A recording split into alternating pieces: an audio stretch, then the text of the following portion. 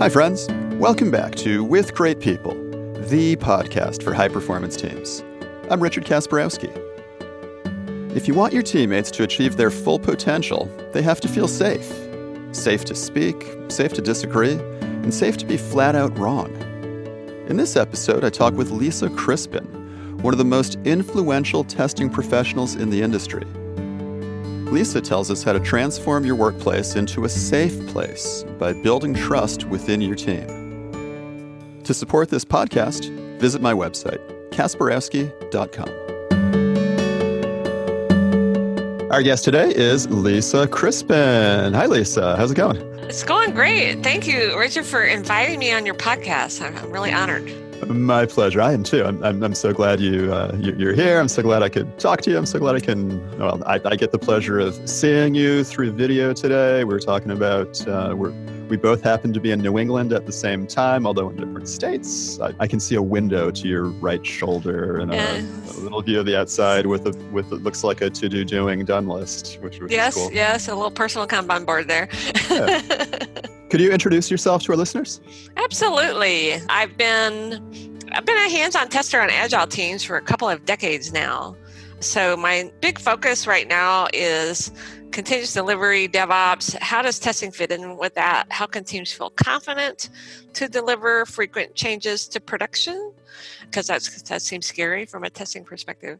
And so I curate a community site called testingindevops.org. where we just put up a bunch of links to great resources like podcasts and webinars and blogs and articles and classes related to testing with DevOps, continuous everything, and also a bunch of awesome guest blog posts. So we're just trying to help everybody learn because to me, this is the future, and testers are needed, especially on the operability and operations side of things. They need us testers to get in there and start asking questions about production and things that are happening in production and looking for unusual patterns and learning where to focus our testing better, learning how our customers are behaving or misbehaving. No, how our application is behaving and misbehaving, really. And so that's really what I get to do is I just get to create a lot of content about that, put together webinars and classes and things like that. So it's a pretty exciting opportunity, and I still try to get in as much hands-on testing as I can, helping the team. Right. We were talking before we started recording. You found a bug today. Yay. I did. I also am starting something new. I've always wanted to give back to the open source community because I've been using open source tools these many years. Mm-hmm. And so I just started contributing to the Cucumber open source project, to their documentation. I had my first pull request merged during the holidays. So I was very excited about that. And it's a really great way to learn new skills too. So I'm learning things about GitHub I didn't know before. I'm getting back into learning more about using IntelliJ. I hadn't used that in a long time. So I have to be able to run Docker on my laptop so that I can run the site locally. So all kinds of exciting things. And I do these things and then try to share them with other people. Cool. And you said that website is testingindevops.org? Testingindevops.org. Mm-hmm. All right, we'll put a link to that in the podcast description. Awesome. Okay, so this is the podcast about teams, and I'd love to ask people about their life experience, the best team they've ever had in their life. Oftentimes people sort of default to a work team, but this could be anything, any group of two or more people that you've been a part of. What's the best team that you've been a member of in your entire life? Gosh, when you widen that out outside of work, there are lots and lots of teams. And I've been lucky to work on a lot of really great teams. I work on a great team right now.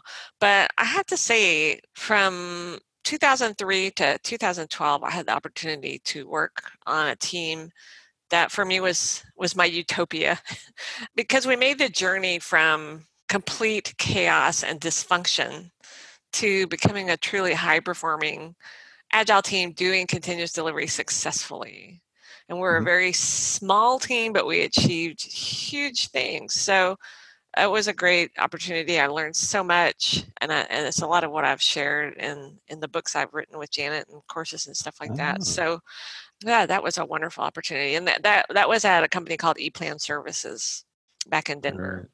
Right. And this team, when you take yourself back to it and sort of re-experience it, re-experience the people you were with, the activities you were doing together, and how it felt within your body to be with them doing those things. Mm-hmm. Could you summarize how that felt in one word? Yeah, the one word, I mean, there are many words I could use, but the one word I think is maybe the most important way to describe it is trusting. Everybody on that team felt safe. And we've learned from scientific studies that psychological safety is a prerequisite to team success. And we definitely had that on that team. Anybody could express any idea or opinion, and it could be contrary to what other people had expressed without fear that they would, be disrespected or made fun of or damaged in some way. People might disagree with you, but it was not on a personal level. It was just objectively discussing the ideas, and that's pretty rare. Yeah, and so subjectively, when you go back to this team, or objectively, what are some of the things that went into it that let you know that this was the best team of your life? What were the things that you felt subjectively, qualitatively? What are things that people from the outside could have observed? Well, I think the safety aspect of, we would have meetings or just informally be sitting around discussing something together. And our brainstorming sessions, everybody could feel free to throw out ideas, and there was no, no, I disagree with that idea. It was just yes, and let me add to that idea.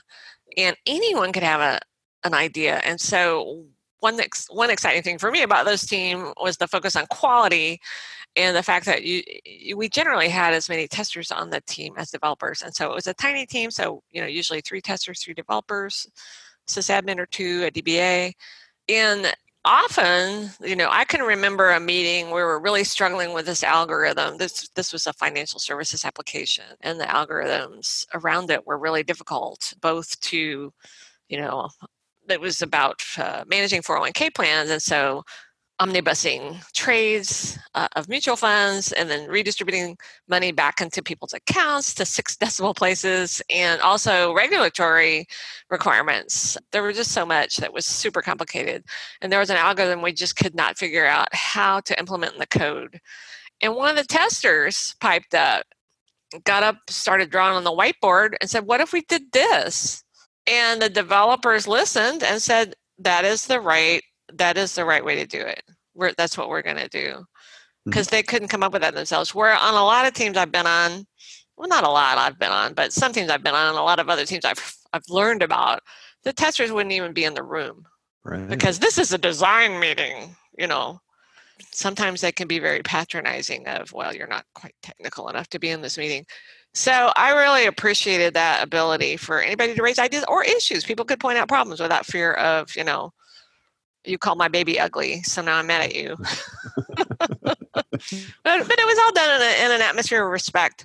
And this extended to the business. It was a small company, but we really were part of the business. They included us in discussions about, well, what features should we do next? What do you think?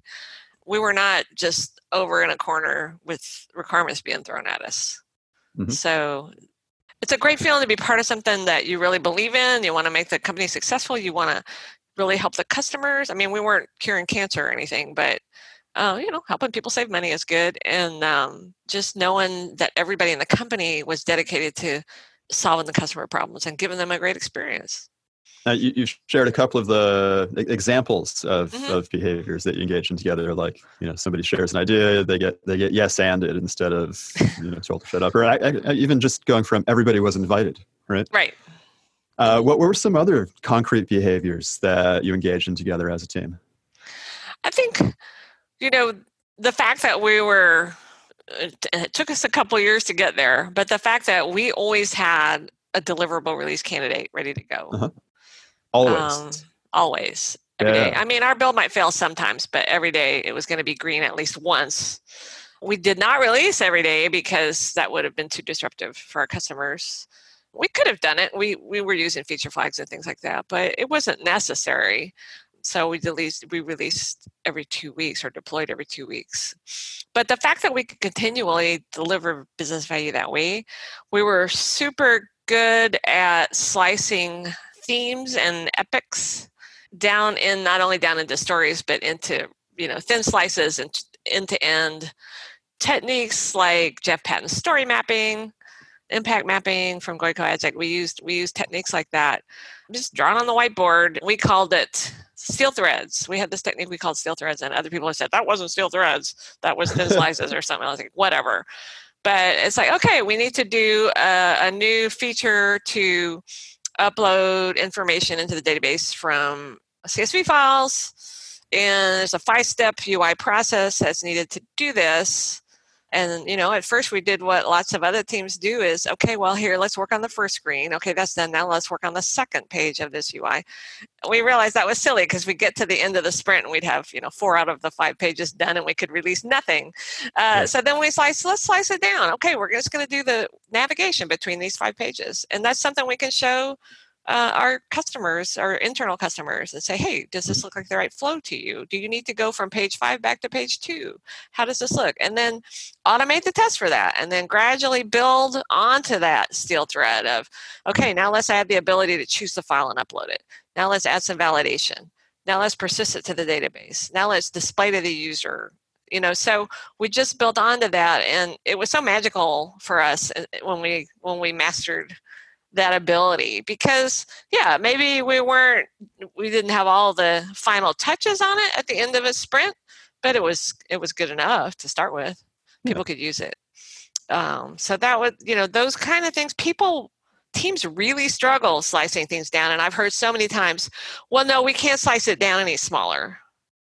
We can't make this story any smaller. I mean, in my experience, a story should be something you can finish in a day or 2, including all the testing and all the test automation. And most teams really struggle to do that. I'm trying to think of any other. Well, just the fact that, the other thing was mastering the core practices of, basically we decided we were a self-organizing Scrum team, and we decided to adopt the extreme programming practices because they had been shown, and this was back in 2003, 2004, they had already been shown to be effective. We wanted really high quality. We committed to that, and those were ways to deliver quality. But it's like, test-driven development. Oh, that turns out to be really hard to learn, which I knew because I'd worked on other teams who'd had to learn it. And that takes a lot of time. Well, fortunately, we had enlightened business executives who hired us to develop software and left us to it, supported us. Like, you do what you need to do. You can't deliver a big ton of stuff right away because you have to stop and learn these techniques. That's okay, because we want to do it right. So let's slow down to go fast, and go fast later. Focus on quality, not on speed. And so we mastered these core practices. We mastered continuous integration right away. It took a long time to master test-driven development, but we did it. Refactoring, test automation. I'm trying to think of all the practices off the top of my head, but we had the chance to do that and make that investment. And then the fact that it was a whole team approach to quality, in real life. And one of my favorite stories is, this was after several years. We had a really thin client. It was a Java application, and all the business logic was on the back end, on the server side. But as people got more sophisticated after 2010, users wanted a nicer user experience. They wanted a faster response time. It's like, we should probably start putting some of the validation into the UI level itself, put some of the business rules there. Well, the test tool that we were using for our UI level test automation didn't support that. It had done a really good job for us over like 8 years. We had a minimal set of smoke tests, but they were quite effective. But we realized we needed something new. And so we're sitting around, all the developers and the testers are sitting around thinking about, okay, well, we have all these different open source tools and vendor tools. What do we want to use? And we had neglected to invite the system administrator to our meeting. He was also a developer and very interested in testing, but he was just on the other side of the cube wall. So he pops up over the cube wall and he said, "You know what? I think that WebDriver, Selenium WebDriver, will solve our problem, and I volunteer to do a proof of concept and see if that's the Beautiful. case." And we're, oh, thank you. We're so sorry we didn't invite you. And he was attending the whole time, just on the other side of the softball. Yeah, he was listening. And, everybody was willing to jump in on whatever was needed. And conversely, I was willing to jump in and configure Hudson or Jenkins or whatever, work on the pipeline.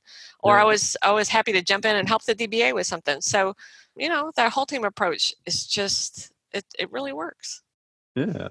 I want to go back to one of the jargon words you used, make sure I understand it the right way and listeners understand it. You said steel threads, and I've definitely thrown this phrase around, and I've worked with people who use it. Will you describe what that means? Well, the way we saw it is we're going to do something end to end, but very thin slice of it. And so that's like, my dad was in the steel business, and that's like one little cable, one little end-to-end wire. Now we're going to add something to it. So we're going to wrap another wire around it.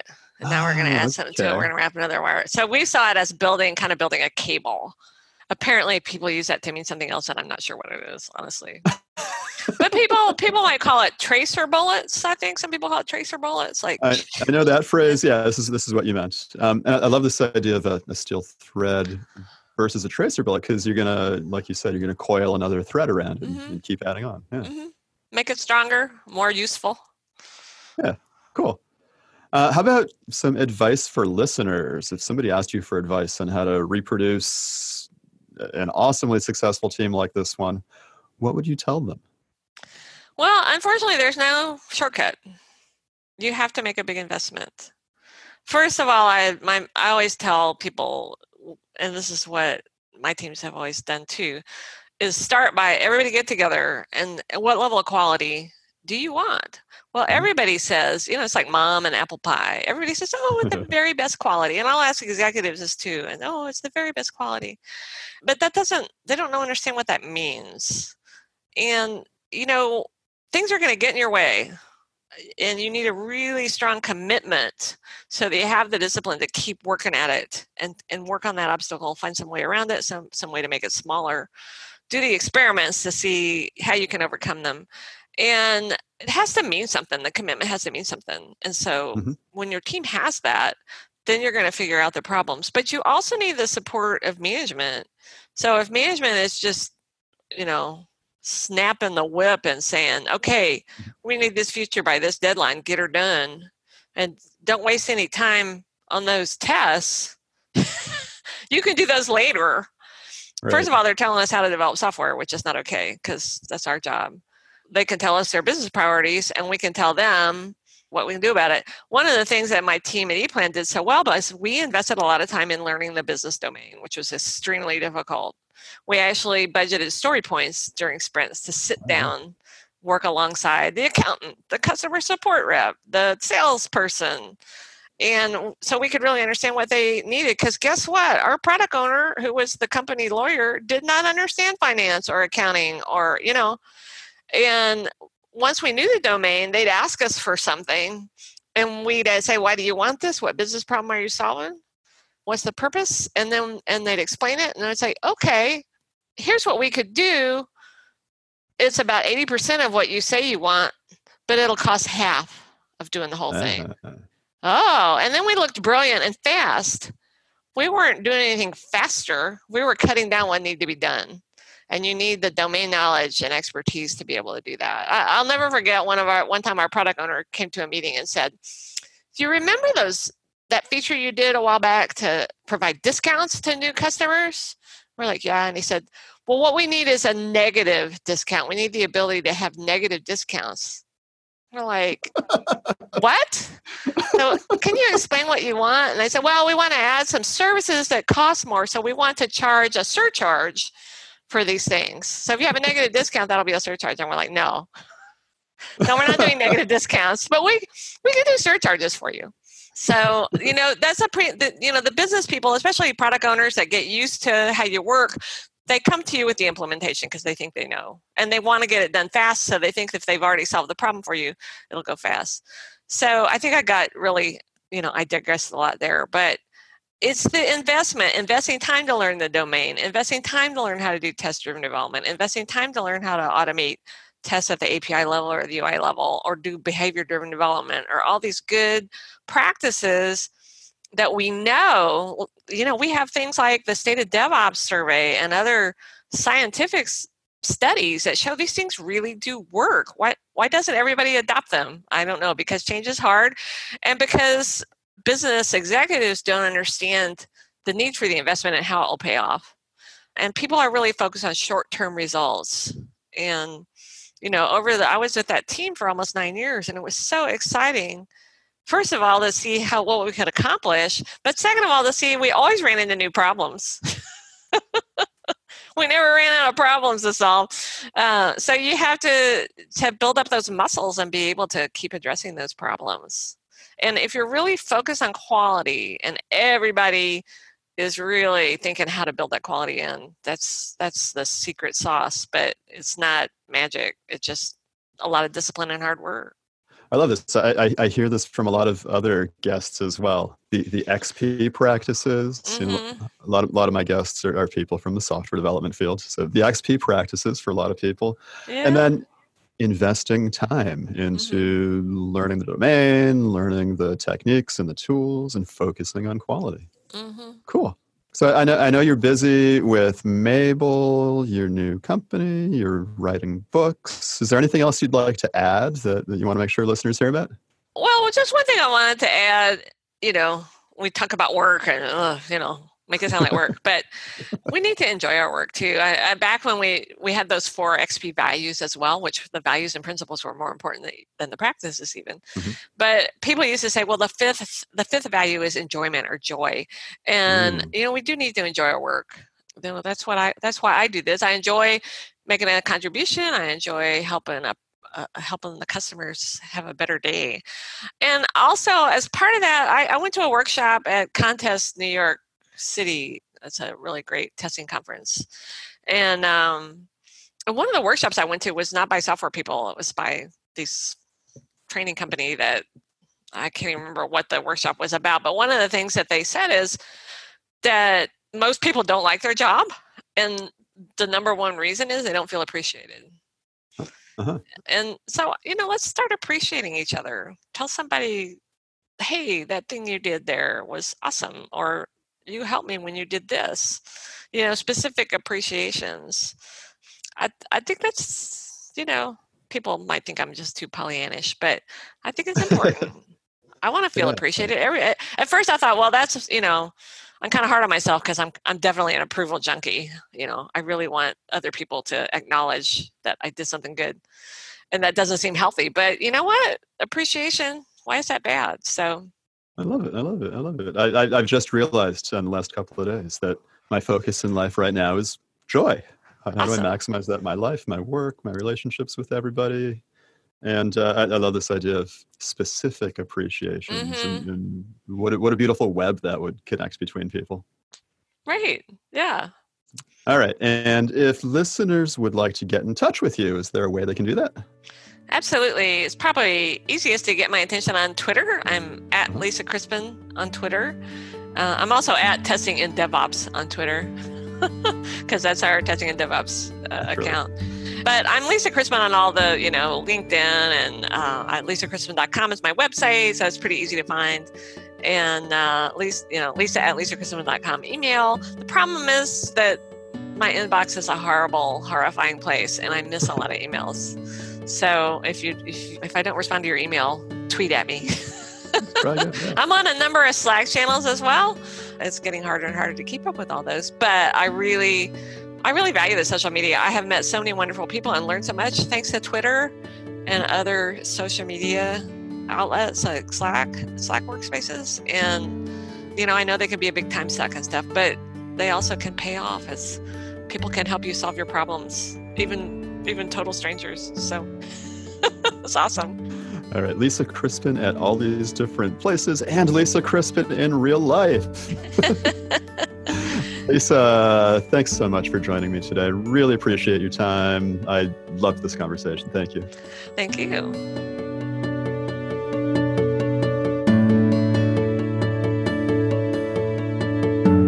Hi, friends. Thanks again for listening. And remember, to support this podcast, visit my website, kasparowski.com.